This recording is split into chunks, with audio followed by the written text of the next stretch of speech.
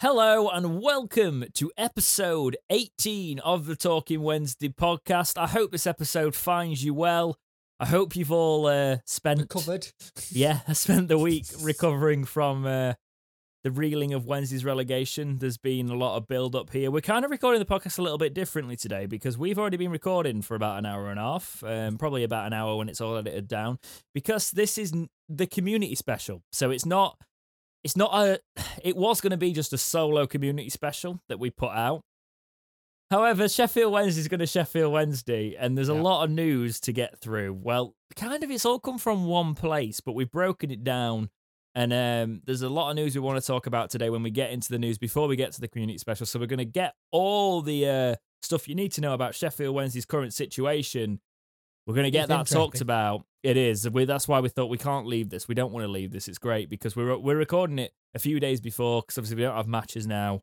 We're going to make sure that we talk about all of this. It's probably going to be a little bit old by the time this podcast comes out. But if you've been wondering our thoughts about it all week, here's all our thoughts on it. So, bit of housekeeping first. No new reviews. I thought I'd lost one. Can't seem to find it, so it's not been published properly. Please go leave us reviews, Apple Podcasts, things like that. It helps. Audio reviews are still pretty much the only element. Well, that and Twitter following is the only element where we're lagging behind stuff. Everything else, smashing our way through. So thank you very much. That's all because of you guys. But help us grow this podcast. Our community's been amazing, as this community special later on is testament to that. We will talk a little bit about that in the run up to it. Some very good stories in that. Very, very, very good. And stories. there's one that I think you'll find very funny, and we all had a bit of a giggle about it. Yeah, no, it was great. And if you want to obviously be part of that, subscribe and join the community here. We got those people for this special from the email system we set up. But the only way you can get sort of involved in that is if you subscribe and you post on the community tab, and we've put ways out to do that, and now we've basically got another means of contacting parts of our community. But we're always looking to grow that. We want more people on board. Subscribe. It's not a bad part of the internet. Doesn't cost you anything. No, and if you are listening on podcast services, we are not leaving you out, of course. Even if you don't want to watch any of the stuff on YouTube, go over, subscribe, or just find the email that we were talking about, and we will we'll bring you in as well. We're not just here for the YouTube viewers, because I know some people love to listen to us on their way to work. So we appreciate you guys just as much. And a couple of people this weekend turned around and said they were listening to us on Sunday and going, "Oh my God, they actually managed to do it and actually do a podcast and actually sound like they weren't like really depressed like every other one was." Well, it's one of those where, like, I think because we saw it coming, it wasn't a case of let's just rage and we weren't leaving it all out on there. In a weird way, we're not professional, so to speak, but we did bring that side of it to it, because also it's a case of like the passion's there, but I've felt more. I think it's a case of if we felt injustice, we would have probably been a little bit more raging on that podcast, and we were a little bit amped up. Don't get me wrong. First time we started speaking over each other properly. But yeah, enough of that. Let's get into the news. There's a lot to talk about today, and this podcast's already going to be quite long. So, massive sort of shout out to Nancy Frosticker and Moore. It's quoted at, and Moore, not Darren Moore, at The Athletic. So I think a couple of them did it, but the way it's quoted in there is Nancy and Moore. So before we get into it, this literally got posted like a couple of hours after Chansiri's statement came out. Exactly. Which was perfect.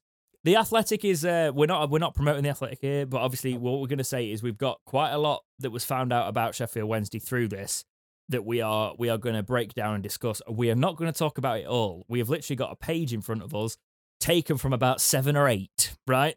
So it's a case of we've taken bits of it. If you want the whole article, there's loads we've left out because we do that. We don't just want to read somebody's article. We want to make sure they get the traffic as well. So make sure you go over to that article on The Athletic about Wednesday. But we broke it down a little bit. So if you are a neutral here, we do have neutrals listening to this podcast.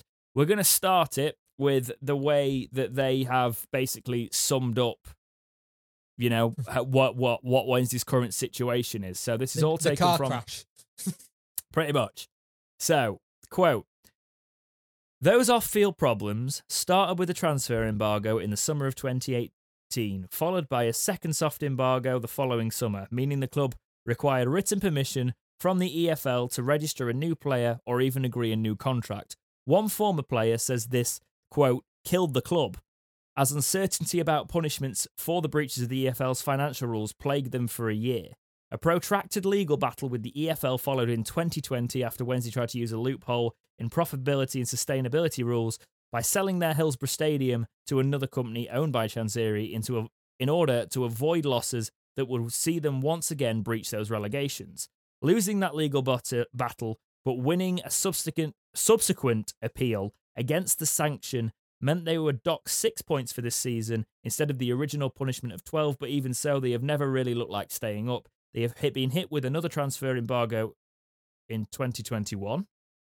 Oh, yeah, I remember that. Yeah. Along with several other championship clubs who filed their accounts late while waiting financial support amid the COVID-19 crisis. End quote. So that's basically, if you're a neutral here and you haven't heard us, because we've talked about all this before, but I thought that's a good way that they summed it up. That's Sheffield Wednesday's financial situation at the minute. That is the state of Sheffield Wednesday. Embargoes galore. It's not as good as we were hoping when we talked about the accounts, by the looks of it. It looks like we can't see the accounts again for the last year or so, but it looks like there could still be some issues there. There is talk if we don't get them on time, and this is something I hope Chancery doing right now, getting those accounts in, we could be docked for more points again. Starting next season. Which would be wonderful in League One. Let's start at a disadvantage again, because that didn't kill morale completely this season already, didn't it? So, yeah. Right, let's start with it. So we've broken this down into different sections of Wednesday's ownership, leadership, different advisors, transfer policy, the state of Sheffield Wednesday, and we're going to start with wages. Okay? So, quote from The Athletic again. Everything we're quoting on this section until we tell you it's not. It's all from that Athletic article. It's massive. Go check it out. It's huge. Quote, players have also felt the impact of late or partial payment of wages, which has occurred at multiple times in the last 18 months, including March and April this year during the team's crucial relegation running, while one player told The Athletic that his loyalty bonus at the end of the season was delayed. In all cases up to February of this year, players eventually received their wages and bonuses in full on more than one occasion, but on more than one occasion in the last 18 months, did not learn that they would be missing out on pay until checking their accounts. One player has then been quoted by The Athletic as saying to them, I was walking into the training ground complex through the car park and one of the staff members turned around to me and asked if I'd checked my bank account that morning. Have you been paid? I checked and I had, but I checked and I had, but loads hadn't. We were due to travel down to London for a game, so you had players that morning, a Friday, saying they weren't going to travel unless they were told what was going on with the money that they were owed. It was a shambles. Players not, end quote there. So players didn't know what was going on with them. How can you not tell players that they're not going to get paid? This is simple business ownership. You have a payroll. You stick to that payroll. You make sure they get paid. If my employer, right, at the end of the month hadn't paid me and I didn't get any explanation, I'd be like, well, first of all, well, why haven't you paid me? This is not acceptable. And I'm not coming to work. Yeah, I wouldn't turn up. Yeah. You know, unless if there'd not been communication there to go, oh, bankroll's a bit different, you know, that sort of thing. But it's a case of like, I understand why they wouldn't travel. It's a case of you've worked. You honour a contract. In your contract, it says you get this amount. You get paid that amount. Let's try and take away from the fact. Let's try and detach the fact that, yes, they get paid a lot of money. But also, to be fair, I'm not too fussed about that bit because at the end of the day, it's like they have expenses like everybody else. Yeah, they have expenses like everybody else. You live. The one thing to remember is you live within your means, right? So if I was on the money that they'd have, if I was on 30k a week or whatever, I would probably have a good like £1 million house. Yeah. And a mortgage on £1 million house. Because why wouldn't I? You live within your means. So if they can't pay their mortgage, it's the same thing.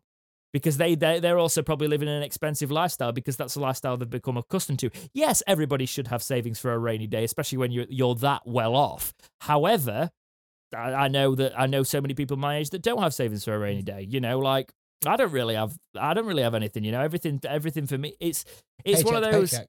It's one of those where you're looking for that situation. Yes, they're in a much better position in that front, but again, it's living within your means. So the article later goes on to say that the players are supposedly on 25 to 30k a week. By the way, so that it goes off what me and Punk were guessing earlier on in the season when we were talking about it. What do you think? I'm surprised we got the level of performance on that last day with all this that's been going on. I'm gobsmacked how much they left it on the line. And I don't know how he done it, but he sold something to Darren Moore, and it got to be thing, because if you're walking to a job and you know your players, like say you're doing like a management thing, but you know your team, staff members are not getting paid, you're not going to be able to motivate them to do anything. They're not going to want to do anything. You're going to be stuck with lack of motivation, lack of willingness. And as much as we hear the whole, they're on this much a week, you don't know what the mortgage is. You don't know if they're leasing their cars, because some of them do lease the cars. They don't pay outright. I think. But I don't want this to become a defend the players, or because I want it to become a case of like, this is management from the club financially. No, but what I'm going to say, but this is common sense in business. Why is this not getting done? I understand that there's a pandemic. I get that, and I know when we all have seen it where he said money's tight. We have a cash flow problem. Paying people, and it's not just players though, it's actually general members of staff who didn't get paid. That's disgusting. That is disgusting. Yeah. Because the members of staff in a football club, I've looked at I've seen me, because I've obviously considered all sorts when I've been like making content and things like that. And when I look at media positions and stuff like that, the entry stuff and that, you can be a senior media person on like 22k at a football club and they're not getting paid. You know, or the person that washes the kits, or the person who looks at the ground. It's ridiculous. It's ridiculous. And I don't care what the reasoning is behind it. It was unacceptable. Yes, we're in a pandemic. It's unprecedented times, but these are people's lives, right? Yeah. It's not acceptable. And going from that, when we're talking about finances here, they don't even know. There's no real certainty around contracts. Get paid next week? Or no contracts. Yeah. And contract security and even contract negotiations, because the Athletic also understands Paxio has been involved in contract negotiations that have been conducted via WhatsApp messages. We're doing our contract talks via WhatsApp rather than any official club channels. What we just set a group chat up, right? All these players are out of contract. We're just going to go through you 1v1. Yeah. That is insane. Well, Shaw just had his phone on aeroplane mode, so he actually wanted to stay. But Celtic wrote to him. So it's because it was an agent talking about this, and the agent said, one agent felt it didn't set the right tone. I wonder why. You think? I wonder why that wouldn't set the right tone. So, on more than one occasion, players approaching the end of their contracts have received no communication regarding their futures. Not even confirmation that will be offered a new deal. So the uncertainty there, to be fair, we only hear that if the public are hearing that, like, we're not talking about contracts until the end of the season, we're only hearing that late on. What must the players have been thinking? And obviously this goes back a couple of years. There's a lot in there from ex-players and things as well, and ex-players that used to have a thing with the back room and that, and used to go in there, and it used to be a bit more of a community. There's a lot of talk about that in there. We haven't included any of that in here, but it's an interesting read. With the players that we lost at the end of last season, how many were in that? Yeah. Like your Fletchers, your Foxes, your Fortieri's, your New Hughes. It's just not good financially. Like, it's not. If you pick up the dummy for business, it does actually say pay them on time and treat staff with respect. Yeah. I mean, they don't always listen to that second one, but yeah, the first one definitely got to do that. It's almost as if staff eventually realise their worth and stop doing a lot for a little, which should be the way. But yeah, that's not acceptable. Let's move on. Is this a lack of leadership? What's Chansiri's character like? That's going to be the next way we're going to look into here. So, quote, when seeking to approach the club with I should say again, in case we ever break any of this out, this is from The Athletic again. Okay. I'm probably going to have to say that every time in case we need a breakout, or maybe I'll put it on the screen. We'll see. Quote, when seeking to approach the club with applications for the vacant managerial position, for example, agents had to ask journalists, including those from The Athletic, who they should contact in order to submit the paperwork. Did they not get the message for the WhatsApp group? No, clearly they weren't in there. No. How is that leadership? How is there no leadership channels in the club? How is there not one person who's running that department? That is insane. It's mental. Man. So you're basically saying we could have put letters in, posted it through Hilton, we could have got the job. Could we find it? Yeah. We'll find the way to do it. There's a lot of worse things about the managerial process that we're going to talk about in a little while. Oh God! At the end of the season, but let's move on. But let's just stick a pin in that one. We'll come back to it. So we're going to talk about Chansiri's character a little bit more and what he's like around the club. So while in the UK, he's known to visit the dressing room before kick-off to shake the hands of the players on match day. He visits Sheffield and has been in limited numbers. We knew all this. We knew that he's in Thailand. He can't do anything due to everything. I don't know why I left how he travels in. That's probably just we'll see. So this is the interesting bit. He has called crisis meetings at several points, threatening to sack players before being prepared to do the same to the manager. Threatening to sack the players for performances, right? Why do I have a funny feeling he just ran down the stairs going, that wasn't good enough, I'm going to sack you, and they're all like, okay. One dressing room source says this resulted in, quote, the lads just came out of the meeting laughing their heads off, end quote, but admitted the language barrier could have been an issue. One source saying that in his experience at other clubs, quote, the owner is someone you fear a little bit, but that never seemed to happen at Wednesday. He got too involved with stuff, calling meetings with the players, and it loses its impact after a little while. It goes back to this, he's micromanaging. Yeah. He tries to control everything. It reminds me of Ross Wallace's podcast interview where he said that they sort of ended up just like laughing at Carlos a little bit when he came in. Brent. Yeah. I wouldn't be surprised if this is Wallace, by the way. Yeah. During talks about we'll talk about that in a second because I really want to talk about that in a second. But, that's brilliant. But like, he comes in and I think he doesn't realise that these players are getting paid so much that they don't care and they need somebody that knows about football to come in and talk and motivate them. That's why it's very difficult for people outside of football to come into football management.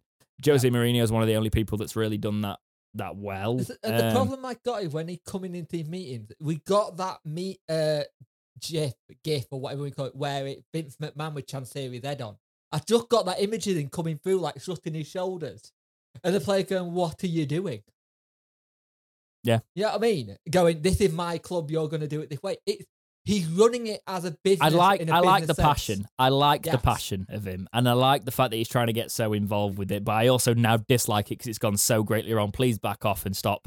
Stop. Just stop. Because this is the worst. What we're about to tell you is the actual worst thing I have ever heard come out of Sheffield Wednesday Football Club. And I've been here for a while. Quote, this is talking about the manager. Quote, during talks about the position, one prospective manager was surprised to learn that part of the reason he had landed the chance to chat to Chansiri was a result of his career being talked up by the chairman's teenage son. Another claims to have had a phone conversation with the same son to discuss the prospect of taking the job after he called his father unexpectedly while the two men were talking. This kid doesn't need FM. He doesn't need FIFA. That's running Wednesday. He talks about Chansiri talks about handing it over to her. He's already running the club. Yeah. It's like it's FIFA. Yeah. I'm saying, though, I played a lot of FIFA when I was your age. I made a lot of wrong decisions on FIFA, and also play Football Manager instead and realise that if you take over Wednesday in this position, if you play Football Manager like FIFA, you're going to bankrupt the club. Yep. Right? You got to be careful about it. But Because why this is the his thing. son involved in the running of the club? I think it's just a case of like he's obviously a big He family loved man. football. Yeah. He's a bit. Chansiri is a big family man, Yes. and his son obviously means a lot to him. And his son loves football, and his son is a Wednesday fan. But Wednesday should not be his son's toy. No. Right? We've And had he this said- discussion in the past as well. Yeah. This has come up, and this isn't the first time. It's like, 'Cause you- whenever we knew we were signing someone, Ati Chansiri follows him on Instagram. Yeah. And you can also say that this might be ridiculous. This is just a source coming out. But Carlos. Yes. Now, do you believe him? He's come out and said, quote, I did the interview and I was chosen. And months later, I came to know what the last word on my hiring was. The son of the chairman, who would be 10 or 11 years old. He's even in brackets. He laughs at this point. He had seen some things on the internet. So he Some went to press YouTube. some press releases in Turkey and some games. The purest reality, the decision of a 10-year-old kid opened the door for my life's challenge. And at that moment, I feel like my career was starting seriously. Do you know when we joked about us being the scouting team for Wednesday because we've been mentioning people on the podcast and then they're popping up? Yeah. How real were we close to this? If We were if nearly somebody's bang son who is of this era, and I'm not, by the way, I'm not saying this is the kid's fault, right? No. Or however old he is now. It's sort of like, Chansiri, this is not your kid's toy, right? It's a business. If my dad ran Sheffield Wednesday Football Club, first of all, I'd be like, how did we pull that off? And second of all, I'd be like, You'd be having a panic attack. at my age, I'd probably help him out a little bit more. But like, if I was 11 or 12, I wouldn't be saying we should sign this manager because I've seen him on the internet and he looks really good. The thing that gets me, what's he doing at school? Is he just doing like scouting reports?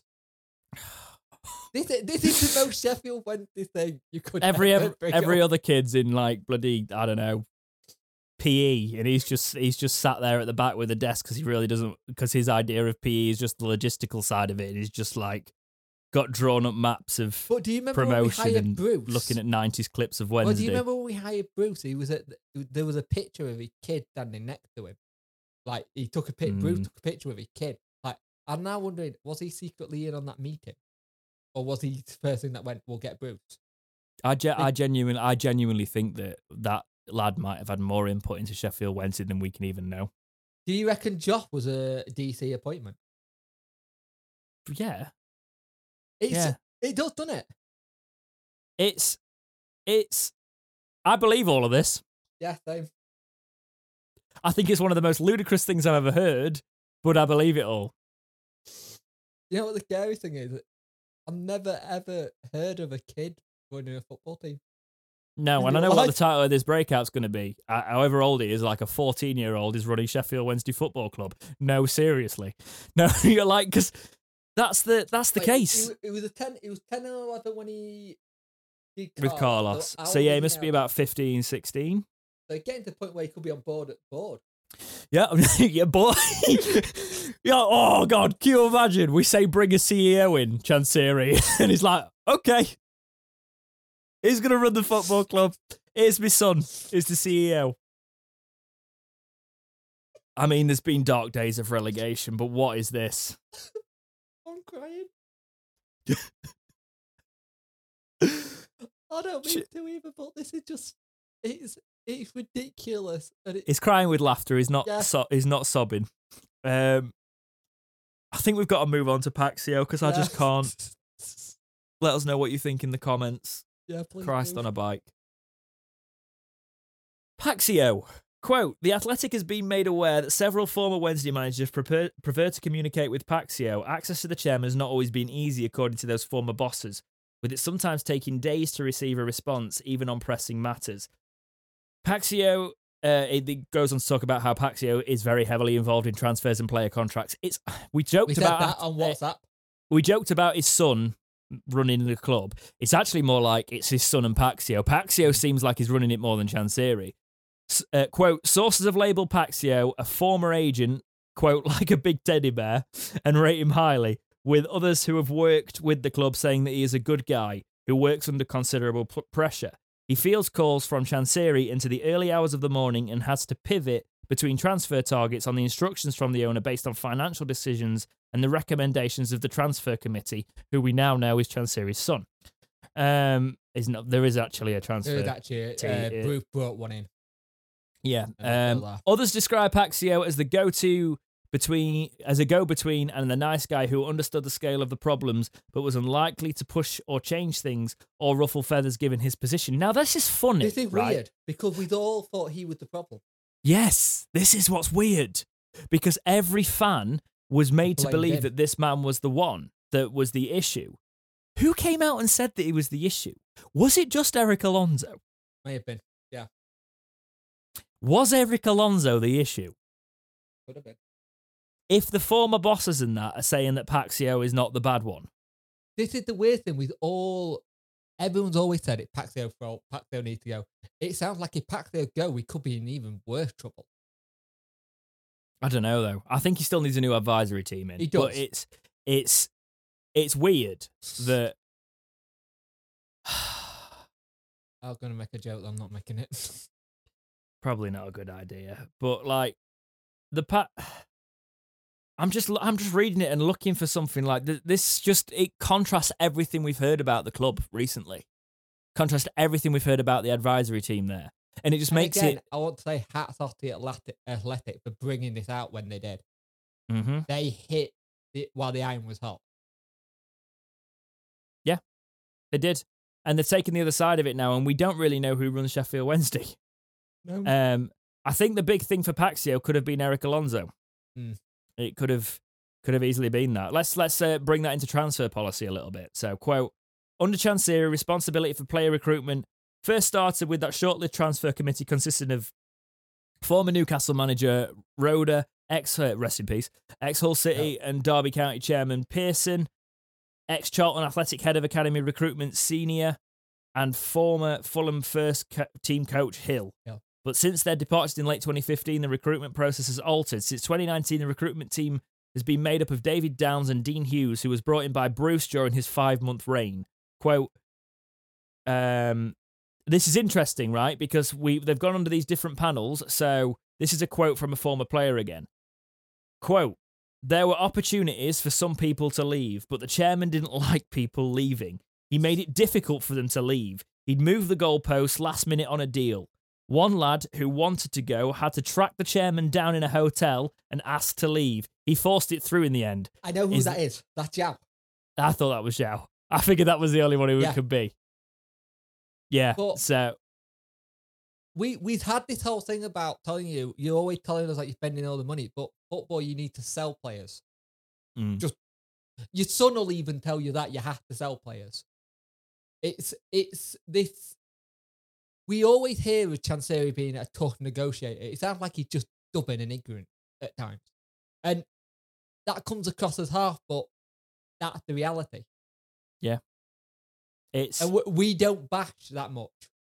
We don't. We're pretty soft on Chansiri a lot of the times. We try and see the merit in it. We're not a pilot. We're not a couple of pylon guys anyway, really. But we have started to question it a lot more. We've also we actually were quite harsh on the things when earlier in the season we wanted the trust to push back against Chansiri a lot harder. They've done it upon relegation, so we'll see what happens. But it's weird, isn't it? With that statement. It is really weird, and the fact of how many sources they've got out of this. Yeah. I actually reckon one of these sources in here that I saw, because the article's very big, but I also reckon one of these sources is your source. Yeah, it looked like it from some of the stuff we've heard, because we've got a source that's quite. A lot of this stuff I can see this being legit from what we've heard. That's why we're so behind it. The transfer policy is clearly something we kind of knew this. We knew it was something that was broken. And it definitely needs fixing. And we're going to end this section on the state of Sheffield Wednesday with the actual this quote that was in the middle of the article, but I think it's perfect to finish it off. Quote, several sources noted to The Athletic that Wednesday have a damaged reputation within the industry for the way they have handled player contracts, with one leading agent going as far to say that the perception is the club signs, quote, broken players who goes to Hillsborough in the hope of reviving their careers rather than it being more driven by a desire to join. End We're quote. back to Milan getting Gary Taylor Fletcher. So Oh, God. Yeah, we are basically a retirement home, it's looking like. We're linked with older players again this season. Yep. As we go into the off-season, it's going to be interesting. Last time we went down to League One, we signed 10 or 11 players, and a lot of them were over 30 and had experience. And when we went back up, we did the same thing. But I don't think Moore's like that. I think Moore likes the good blended. The only saving grace is Moore. Right. Yeah. What we've heard as well is we have heard that Moore has got pretty much full control of the club, like Carlos had. So if that's true, that's a positive sign going forward. We can say that. Yeah. We can say that. Yeah. We've not. My thing is, Chansiri now needs to step back and have somebody in a role at the club to run it for him. You pay people, even though you're not very good at doing that, but you pay them, you do everything like that, but you step back. You let other people do it now. Under your reign, we've gone from 2 playoffs to now a relegation and transfer embargo to the Hill. Yeah, that's exactly it, mate. Couldn't put it better myself. But yeah, we wanted to bring you with an update on the state of Sheffield Wednesday because it wasn't meant to be a news week. It's meant to be all community, but there was obviously quite a bit to unpack there. The state of Sheffield Wednesday is run by a child. Yeah.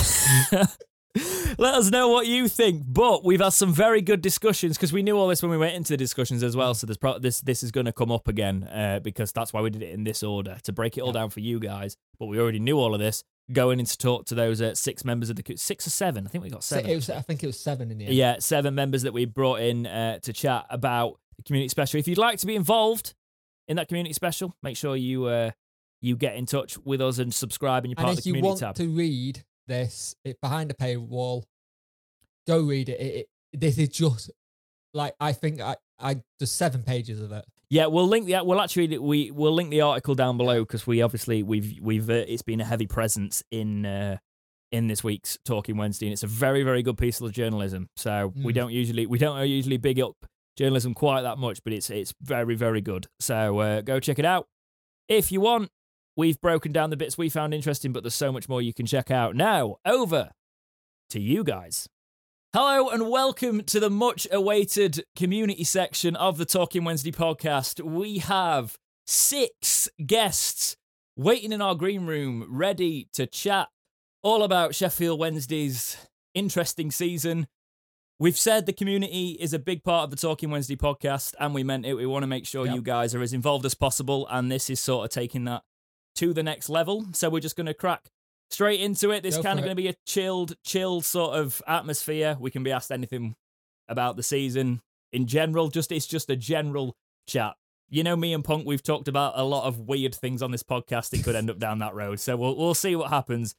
Okay, first up today, we have Hubert joining us. Hello, Hubert, mate. How are you? Hi, guys. So thank you very much for coming on the first Talking Wednesday stream. Been an interesting season, hasn't it? And to be fair, we should point out it is 10:30 where he is, so we really do appreciate him coming on. Yeah, massively. It's only 6 o'clock for us. Because believe it or not, we actually had this idea a little while ago, but we probably shouldn't have talked about it on the podcast because it's not an original idea by the time this goes up now. But yeah, Hubert, talk to us about whatever you'd like to talk about, mate. Go for it. Emotions are everywhere right now. I actually started supporting Wednesday not too long ago, so it's my first season supporting the club, and it's been a wild ride. But yeah, I mean, I wasn't really into football. I got into football. I had to look for a club to support, and Wednesday they caught my eye. So yeah, it's been a crazy season.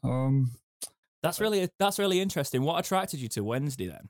If it's because a lot of clubs, people go for the Prem clubs. What attracted you to Wednesday?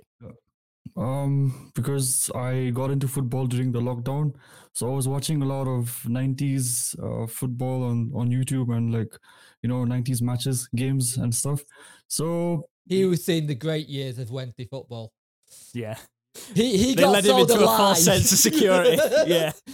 That was Chris Waddle, and just watching what's his Carbone and all these guys, all the Hurst and that greats. lot, yeah. Yeah. Hurst definitely, and Kevin Pressman, my favorite goalkeeper of all time. This guy, man. I just got I got dragged in, and I wasn't prepared for this season. To be honest, I was just like, I mean, I could see the points deduction was unfortunate. Um, of course, it got halved, and it was something which was expected. I mean, people were talking about a points deduction the previous season, but um, yeah, I mean, if we look at the news right now, I just read a report. Wickham are actually trying to sue Derby County for, Yeah. So that's another thing. If suppose maybe we played well a few of the games earlier, which we had a chance of winning, if we did, maybe we could have stayed up. And maybe appealed that point deduction.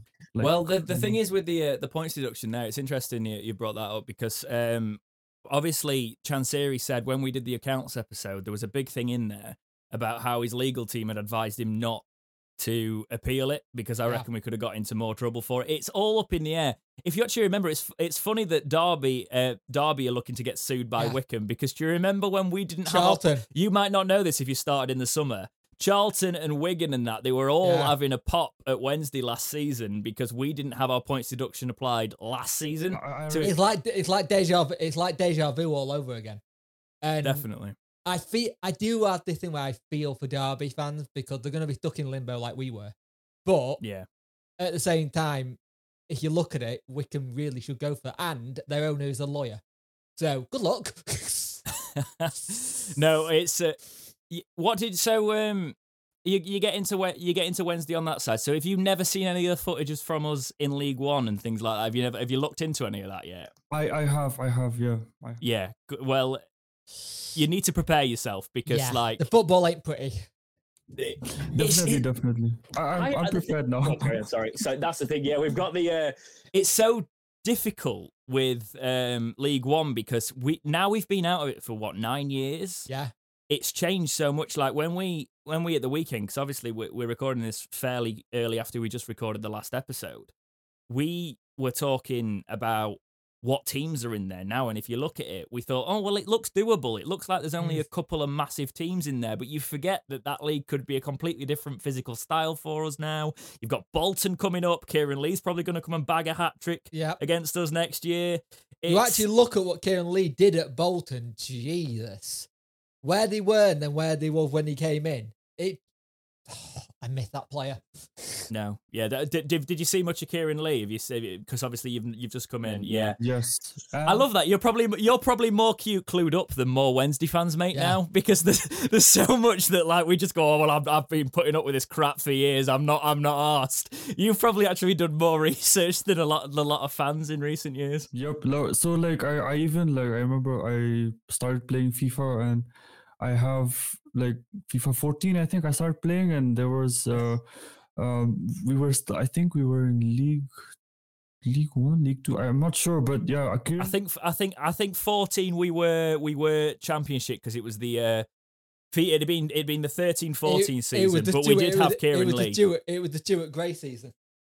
Yeah, it was. But I remember playing Kieran Lee and a lot of other players. Hutchinson was in my team and all these guys. So yeah, I mean, I'm looking forward to League One. I don't know how it'll be this time. Bolton and a lot of other massive clubs are in this league this time. So yeah, I respect that. I respect that you've picked Wednesday out of all of that.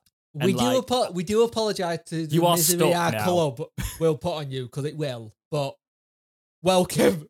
Well, one thing you will learn about being a Wednesday fan is once you're a Wednesday fan, you're a fan for life. Because I know in certain countries and things, and I don't know if it's the same in your country, mate, but there's some people don't take football the same way. They jump from club to club to club. Here, obviously, that doesn't exist. Once you've picked one, you're there for life. Unfortunately, there's a few of us that would want that to be a bit different. here it's like, yeah, there are people who are like that, and there are people who are like, diehard fans. I have a few friends who are like, Liverpool fans, Tottenham fans. They're like, my friend who's an Arsenal fan, he's like, he cries a lot. I mean, he's like, he's saying. To be fair, if you look, he doesn't know nothing. I got relegated. I just told him I got relegated, and I'm still smiling. Like I can't do anything about it, but I'm just hoping that we have a good season this coming season, and we get promoted. Just like I hope so, but I don't know. You can never tell how it goes. And I'm a Wednesday fan now, and I'll be till the day I die. So I love that. I love that. Looking forward to a lifetime of ups and downs. Well, that's great, and thank you so much for coming on and being our first call in on this one. I know it's very late where you are, so you can feel free to go to bed and dream about promotion, hopefully. I was watching the last game against Derby, and like when Cardiff scored, I mean, I was over the moon. I was screaming, shouting. There was an earthquake, and I was like, "What am I going to do? Am I supposed to run out?" My mom was shouting like, "You need to run out of the house." I'm like, "No, I'm like watching the game."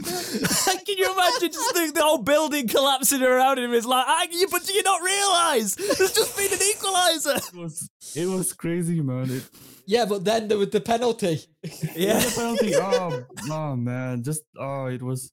I was just. I think that's the best. I think that's the best thing I've heard. Yeah, that's an earthquake. Wonderful. I'm celebrating Cardiff as equalised, and then Wednesday couldn't even hold the lead for more than like 32 seconds. That is typical Sheffield Wednesday. Yeah, man. Like throughout this season, that's what I've learned. Like we were leading.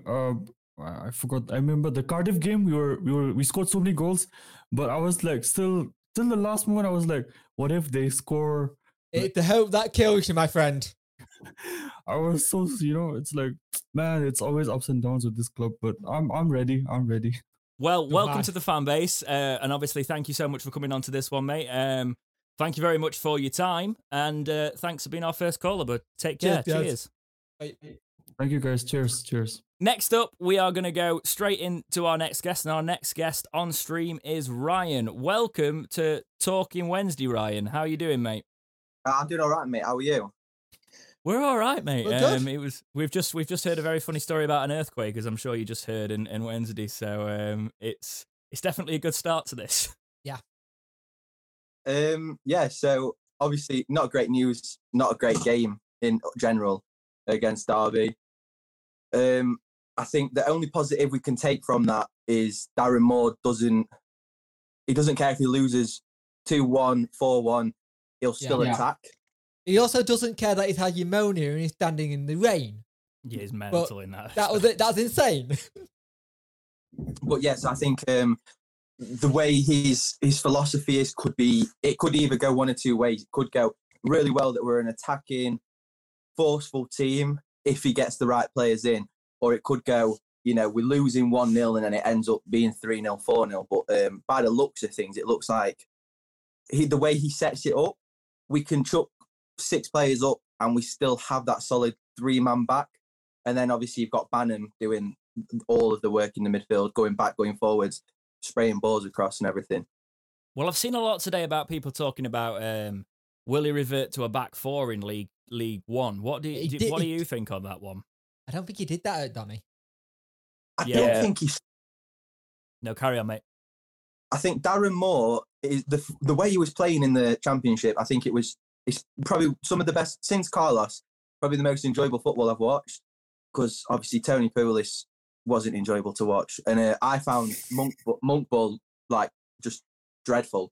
I didn't enjoy watching Gary Monk. I know a lot of people said that they thought he had his way, and if he got the players he could have got in, they could have moved forward with Monk, but I just didn't enjoy watching the way Monk played. But I think with Darren Moore, the Cardiff game was probably the highlight of the way we played, the way, obviously a lot of fans hate Adam Reach and think that he's one of the problem and we need to get rid of him. I'd love to see him in League One. I think he'd absolutely rip it up.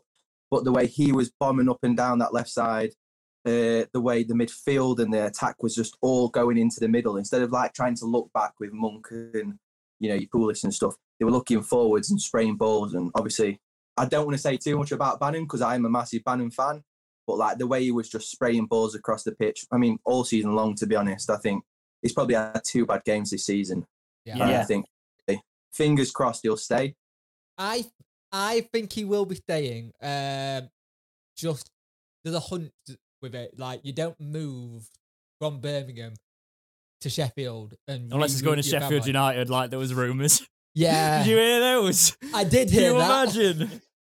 If he goes to Sheffield, I wouldn't know what to do. Imagine losing our captain to the team that could have been in Europe and have been in Premiership and have done everything like that, and losing our captain to him would. He wouldn't do it. He wouldn't do it. He'd not do I don't care what money's on the table. That would not be a wise idea. It would not be a wise idea for a Wednesday captain to move to United whilst living in Sheffield either. Like, not the best plan. I think the whole thing with Bannon is Bannon has got unfinished business now more than ever because he's part of that team that got relegated and his goal was to get up promoted. Bannon in League One, we all know what he's going to be like. He's going to be scaring most of those players in League One going, how did he hit that ball that far and we can't get to it? Kind of thing. It's going to be very interesting. And I like that he was honest and came out and said there's no release contract.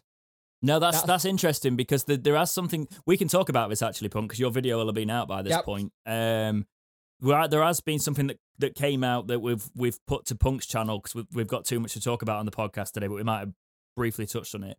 That there is some players in the Wednesday squad with relegation release clauses. So Bannon coming out and saying he's not one of them, it'll be interesting because I think it was something like a lot of our club are going to have their playing staff are going to have their wages cut by like 50%. Yep. And also that there's relegation release clauses in some players. I'm assuming that's probably the likes of Windass, things like that, but we'll have to see. The problem is, for me and you, Dex, is that probably going to be Patterson, so what the hell do we do with our shirts? That's a good point, actually, the big P shirts. Oh. Yeah, though, with the Patterson and Windass situation, I'd love to see Patterson stay. I think in League, he's going to fit League One perfectly. I know, obviously, he might have, we don't know what type of person he is. He might have the ego thinking, obviously, he's played in the Premier League with Cardiff. He's obviously done okay in the Championship. So he might be like, I'm not going down to League One. You know, I thought I'd stay mid-table Championship, but I'd be happy to see him stay. But with Windass, I think, obviously, he's been quite a good striker for us. I'd see him go. I don't think I'd be that upset to see him go. I think he's quite selfish. And obviously, to be a striker, you have to have that bit of selfishness. But I feel like sometimes in some of the games, he could have spread the ball across instead of just having that shot or running forwards too much and stuff. And I think there's certain players that have been in League One this season that we could be looking at. You know, like there's the player called Roman Curtis at Portsmouth. He's been there for a couple years. He's an amazing player. I mean, I signed him on all my FIFA career modes. And he can anywhere on the top, anywhere up front, left wing, right wing, centre forward. 24 goal involvements this season. Portsmouth didn't they miss out playoffs? They did, didn't they? Yeah, they lost it at the last second last night. It was quite brutal. Cowley's got Portsmouth as well, though, so they're going to be a tough competitor next year. So is Patterson one you definitely want to keep hold of then? Because Windass has only got a year left, and there's been obviously talks about if bids come in for him, does Chansiri then face I need to sell him. If he's only got a year left, I need to sell him to not miss out on him. But to be honest, is $1 million, like for Windass that we get for him, is it even worth it, really? Are we in that much trouble that $1 million unless he's unhappy and doesn't want to drop down, is it worth just for $1 million keeping him? Did you see his Instagram post today? Yeah, I did. Canelo with him as well. There was a way. Yeah. Sorry. He seems like he cares. He seems like he cares, but he also seems like that's let my teammates down. Thank you for the opportunity. I'm going. And West Brom were sniffing for him. And they've now just been relegated. Yeah. I'd take $1 million because didn't we sign him for 500? 400, 500, about that, yeah. Yeah. It wouldn't be. I guess it's not a bad bit of business. We made a profit, and then we've got a few goals from him. I guess if it's one of those where Chansiri wants to go, look, I'm learning, I'm gonna sell him, and he gets him gone. It could be one of those. I get what you're saying about Windass, but there's also a case of like his pace could be really useful in League One. Don't go away. But no, Ryan, is Josh Windass pacey, by the way? Can you just Yeah, he is, isn't he? Because he wouldn't think he's pacey? This idiot over here. The other thing, though, with Windass, I've seen his best football under Moore. Under Monk. Moore. More. Yeah, he gets on with him as well, doesn't he? It's a lot of, he looked like, I mean, he's talking about the boss saying, I really like working with him, but I mean, obviously he did have that falling out with Paul Cook at Wigan, but you think he's played at Rangers, I think he had West Brom Premier League sniffing at him in January, so I think he just think he's too good for League One. Yeah, definitely. Yeah. Well, Ryan, before you go, mate, if you name one player from any league that you could sign perfectly in this situation, who do you think it'd be? Ooh, any league perfectly right now. I would look at, I know this is a bit of a throwback, but I'd bring Lopez back. That's centre mid. All Good right. shout. How old's Lopez now? 29, I think. 4 years ago, and he was 25 when he joined, so about 29 to 30. I might be absolutely waffling here, I don't know. No, Punk will check it out, but like looking at the, because he brought a calmness to the team, and that's what you could do with in there. But it is also a case of like the League One game is different to the Championship game, so he'd have to adapt to it a little bit more. But yeah, do you think is he actually getting much football at the minute? Do you think it'd be something he'd do? You know what? I've not actually looked into it, to be fair, because I don't think he'd drop so far, because he was in the Liga BBVA, weren't he? So I don't think he'd drop all the way to League One in the English league. But I think, he brought that quality. And I think him and Banham in the midfield, if Pelopessi goes, then fair. I mean, I'd love to keep him, but... He's 33. Oh, okay, that's a League One signing all over. So yeah, no, that's a decent one, that, Ryan. It could be an ADMI again, though, so we'd have to be extra careful with that. But I think he'd just bring that extra bit of calmness, and also then he don't rely on Bannon being the playmaker and the passer and the defender and the attacker and all that, because you've got another person that can spin balls across the pitch. No, I like that, Yeah, Ryan. Thank you very sense. much. That's some great insight, mate. So thank you very much for joining us today, mate. Have a good one, and I'm sure we'll see you again. See you later. Bye-bye. So next up, we've got Callum. Welcome, Callum, mate. How are you? Not bad. How are you? All right, mate. Yeah, decent. So what do you want to ask us, pal?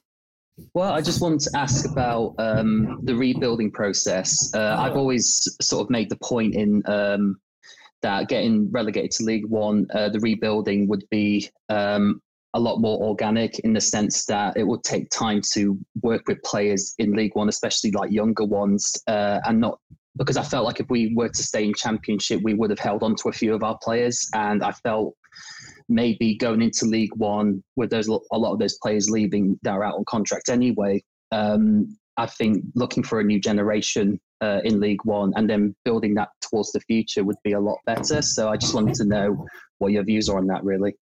Looking at sort of like doing I hate to use this analogy, but doing the other side of the city and starting again in League One and building it that way and building a legacy through the leagues. Well, yeah, but I suppose the problem with United was they've kept those players, and I don't think they're ever going to get rid of them now. But no, I mean, just try and work with different players and see, what can what more can produce. And because I do feel, and this season has really clarified it for me, is that I don't feel there is a direction of this club and what our identity is at the moment. A lot of these players that we've had since Carlos, and I know that they get a lot of criticism for not playing very well, and they didn't play very well, they played dreadful, but I wouldn't blame them in thinking that they've been here for a long time, they've reached the playoffs, they're not going to be reaching that with Wednesday ever again. I don't, in a sense, blame them for thinking like, what's the point being here? But then again, that's not excusable. So I felt we could just get rid of those players and bring in like newer players who are a lot more hungry, a lot more ambitious, and actually want to try and prove themselves in some way. I get that, because there's a lot to be said about, like, you see different iterations of teams, and they often talk about a rebuild, especially at the top levels. I know we're nowhere near that, but like at top levels, when you've got like a title winning side, you need to refresh it, and that's sometimes a case of small iterations to get it right. But there does become a point in every single side where you need to change most of the playing staff and only keep one or two. And Wednesday haven't had that for a long time. Like, as you said, we haven't had that from the Carlos era, all that sort of turnaround. We probably haven't had it since the core of the side that was left after we rebuilt to come back into the Championship. So I do think there could be some positives to that. Like, we're a big we're a big fan on this podcast of talking about keeping the likes of Bannon and keeping players that want to be here and so. But maybe, Bannon, I've got to. Sorry, the flag's in there. We've got to keep him. But everything else, like I can see the signs of like, they could do a job for us. But is it better to just bring somebody else in that doesn't? Maybe hasn't got the gossip of behind the scenes that doesn't, because you know if you're in a job for a while or something and you don't enjoy it anymore, it starts rubbing off on everybody else around you, and I feel like that's what potentially could be happening at Wednesday. Yeah, and you hear this talk about, especially what Monk was saying, that there is a cultural problem at the club. So I wonder if that is because there are a few players that have been there for a long time and they realise that there isn't really a point being in this club anymore. And that rubs off on especially the younger players who are going to look towards them as role models and think, well, if they're not ambitious about being here, why should I be here? So and I think that's what Monk was trying to do. And I mean, I still defend Monk. I thought it was a bit too hasty in sacking him too quickly. I did think that he would keep us up in Championship. You've seen that with Birmingham, for instance. I know he had the likes of Che Adams bagging in goals for fun and all that, and he also had a points deduction with Birmingham. So I did think his vision was right in the sense of bringing in good attitudes like Patterson and Aidan Flint, who's a professional.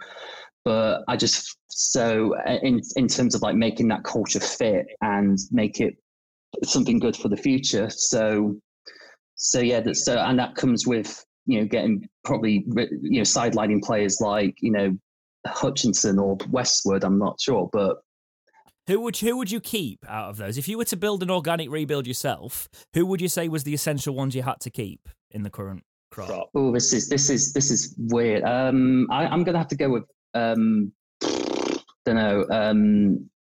What, the ones that have been here for the longest, or well, just any. So, say take the current team. If you could reshape it and start rebuilding it next year, who would you think you had to keep? I would keep Patterson only because he's got the right attitude, and he likes punching chairs quite a lot. Yeah, I mean, he does definitely have some anger issues. I've noticed that, but no, I feel like he has the right kind of passion. I think he's mentioned that he doesn't admit he is the best football player in the world. He's just the kind of player who just comes in, does a job. He's a utility player. He's put where he feels the manager is best putting him. So I do feel like he has the kind of right attitude. So I kind of build a sort of a team around Patterson if he stays in League One. And other than that, probably Barry Bannon, because he's been here the longest and he has good connections with this club. And I do believe it when he says that he enjoys being here. I know you see these posts from. It seems genuine, doesn't it? It seems like it actually means it. Yeah, he does. Whereas you hear other players like, I love this club. I play my heart on my sleeve, and then they get an offer from a Premier League, and then they just like shoot off, So, but with Bannon, I do definitely see, some genuine speaking in there. Definitely. I get that. I see that one. Punk. Who would you definitely have to keep? Give us two as well. That's a good shout. I reckon you've got to keep Bannon, and for me, Liam Palmer. Yeah, Liam that's where Palmer I was going. Has been a absolute different player under Moore. He knows how to cross a ball. He's been here, and he knows the club. He knows the culture. The problem Wednesday's had is that we haven't done a proper rebuild in ages. We kept hold of players when we should have really technically sold some of them on and made a profit. And this is a situation you can't keep hold of players and like stockpile them. It don't work. I think you get Bannon, you get Palmer, and that's your core lot. And I think it's going to be very interesting to see if the likes of Sam Hutchinson gets a new deal, because he's going to be quite influential in that dressing room. Because you saw it when he scored that goal. It meant a lot. Yeah, well, I mean, I'm probably one of the Wednesdayites who's quite critical of Hutchinson. But I would love to see him in League One. Actually, I do feel he would do a job in League One. You need a nasty git in League One. People forget that, and he is that. He is, Stu. I would love him. I mean, you look at Mansfield as an example. I mean, in those lower leagues, they play such horrible, aggressive football. So I would love to see Hutchinson just, playing aggressively in League One, definitely. I think he'd get less red cards, because what's a red card in the Championship? It's probably just like, oh, you silly man in League One. So I think He might be all right, but no, I get that though, because there is a certain element of the fan base that does heavily criticise Hutch and doesn't think we should bring him back. Do you think we were right in bringing him back? If there was I thought bringing him back was a sign of someone not leading the recruitment team very well. We didn't have a manager, so we didn't have anyone who was telling the recruitment team, I want this one, I wanted that team. So basically the recruitment team thought, well, let's just go back with Hutchinson. So no, I didn't think it was good bringing back Hutchinson. Did he come back on reduced terms? Yeah. Okay. He came back on reduced terms, and he also had a clause in his contract. If he played so many games, it would trigger a new contract. I don't mind Hutchinson as a defender, because when we first signed him, we signed him as a right back, and he sort of like made his way up into the defensive midfield. I would have him in League One as like a central defender, because centre back. Yeah, I see him as centre back. Yeah. He seems a lot more controlled, doesn't he? Yeah, definitely. I mean, in opposed to him being in defensive midfield, where I would keep someone like Pulapesi, who, you know, has not gotten his fair share of good criticism. I love this. I knew we weren't mental. Absolutely true. I've defended. I mean, Dawson as well. I've defended Dawson for a while until that shocker at Rotherham. I mean, I am capable of being swayed to critiquing players, but no, I mean, Pulapesi has come a long way from coming into a new form of football, English football, and adapting to it very well. And he's done it well. And I would be very sad to see him leave Wednesday, because I do feel he is going to leave us and go to a club somewhere in his hometown. So he would be a player that I will deeply miss. Well, it's good to meet another Pulapesi fan. I knew there was some of us out there. So thank you very much for joining us, Callum. I'm sure we'll speak to you again, as probably most people in this chat today. It's been a great chat so far. So thanks, mate, and we'll see you again. Take it easy. So next up, we have got Bob joining us live. Hello, Bob. How are you, mate? I'm not bad. Yourself? Decent. So let's. How are you coping? The weekend been all right? not much happened really, did it? It was quite quiet after all. Yeah, I mean, I'll be honest with you. I don't remember most of it. Been on the sauce a bit too much. No, I feel that. Yeah. Basically, what I'm wondering is what you guys actually think of Chansiri. Yeah. Do you think he's bitten off a bit too much? You know, do you think he needs better people around him, or someone that understands the heritage of the club? You know, I mean... Do you want us to talk about him professionally here, or personally, or what we think of his character, that sort of thing? A combination of all three, really. I mean, do you think professionally he's taken on a bit too much, coming from sort of a direct business route straight into football? Or do you think that his heart's in the right place and he not got great advisors around him, or, you know, that sort of stuff? Yeah, decent. Punk, you can go for this one first. Go for it.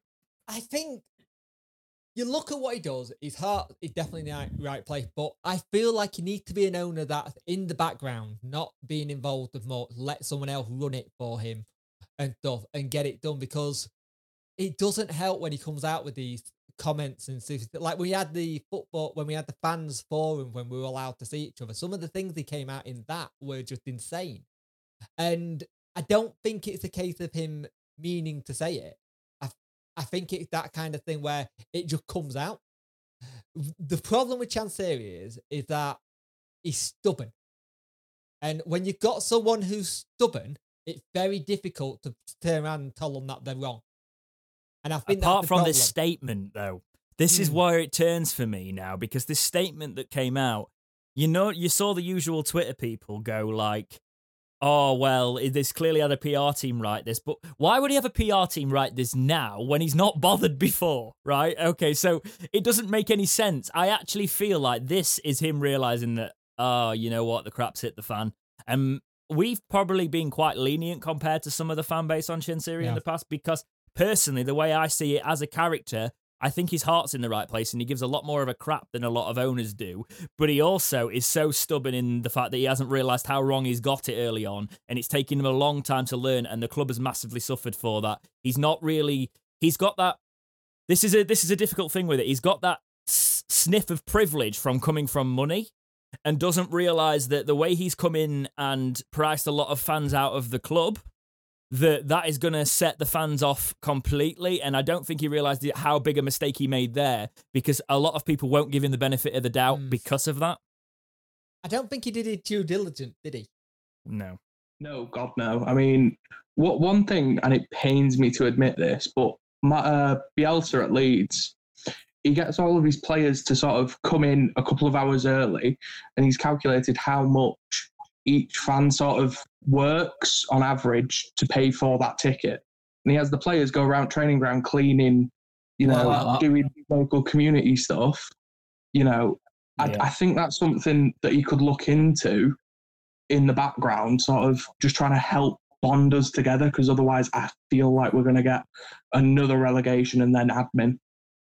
I think Moore brings that, though. I think Moore's going to bring that side of it, because Moore, I don't think, looking at Moore, he seems like a nice guy, but I don't think you want to get on the wrong side of him, and I think you'd want to work for him. I don't know if you get that vibe off him, but I get the vibe that he knows what he's doing.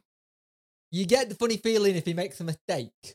If you make a mistake or you say something that is out of line, you're going to get both barrels. He could knock you out as well. Oh, He's yeah. massive. all 6'4" and 250 pounds of him coming at you, running like a brick. But he also looks like a really nice guy. So it's kind of deceptive. But what do you, if you had to be blunt about Chansiri, how do you feel? What's your bottom line on him, Bob? I personally, I don't want him to sell up for the simple reason I've got a feeling he'd make a big mistake with that. And he's put a lot into this club, but I just think he needs to sort of stand off, let someone that knows football deal with the club on a day-to-day basis. He's not here, he's very much, he likes to micromanage from everything I've heard, and I've got nothing but respect for the man. He's come here, he's trying to learn a language, and he's trying to take us back to the Premier League. And I know, Dex, you won't remember us in Premier League. I don't. I do. It's something I've wanted for so long, because I grew up with Man United fans, Liverpool fans. Yeah, same, mate. And it just pains me, because you say you're a Wednesdays fan. 9 times out of 10, especially the plastics, who the hell are they? Or they're just like, why? And you're like, that's what gets me the most. Like when people question it and you're like, well, why are you a plastic? You don't get me. It's like, it's one of those where I get you, mate, because if my one of my best mates is a Liverpool fan. I don't, if you've been watching the channel for a while, you might have seen him on some of the content, my mate Adam, and we were at uni together when Wednesday were on that playoff run. Yeah. And all I bloody wanted, for as long as I could remember, was Wednesday to get to the Premier League and to get to Wembley. I think it was in my it was the second year, because we were in our house. And we were like, that was when we were like on that promotion run, and it was the Wembley match. And I was like, we are this close to being able to just even play each other on FIFA and sort of have a chance. Do you know what I mean? It's one of those where, like, for a younger generation of football fans, it's crap.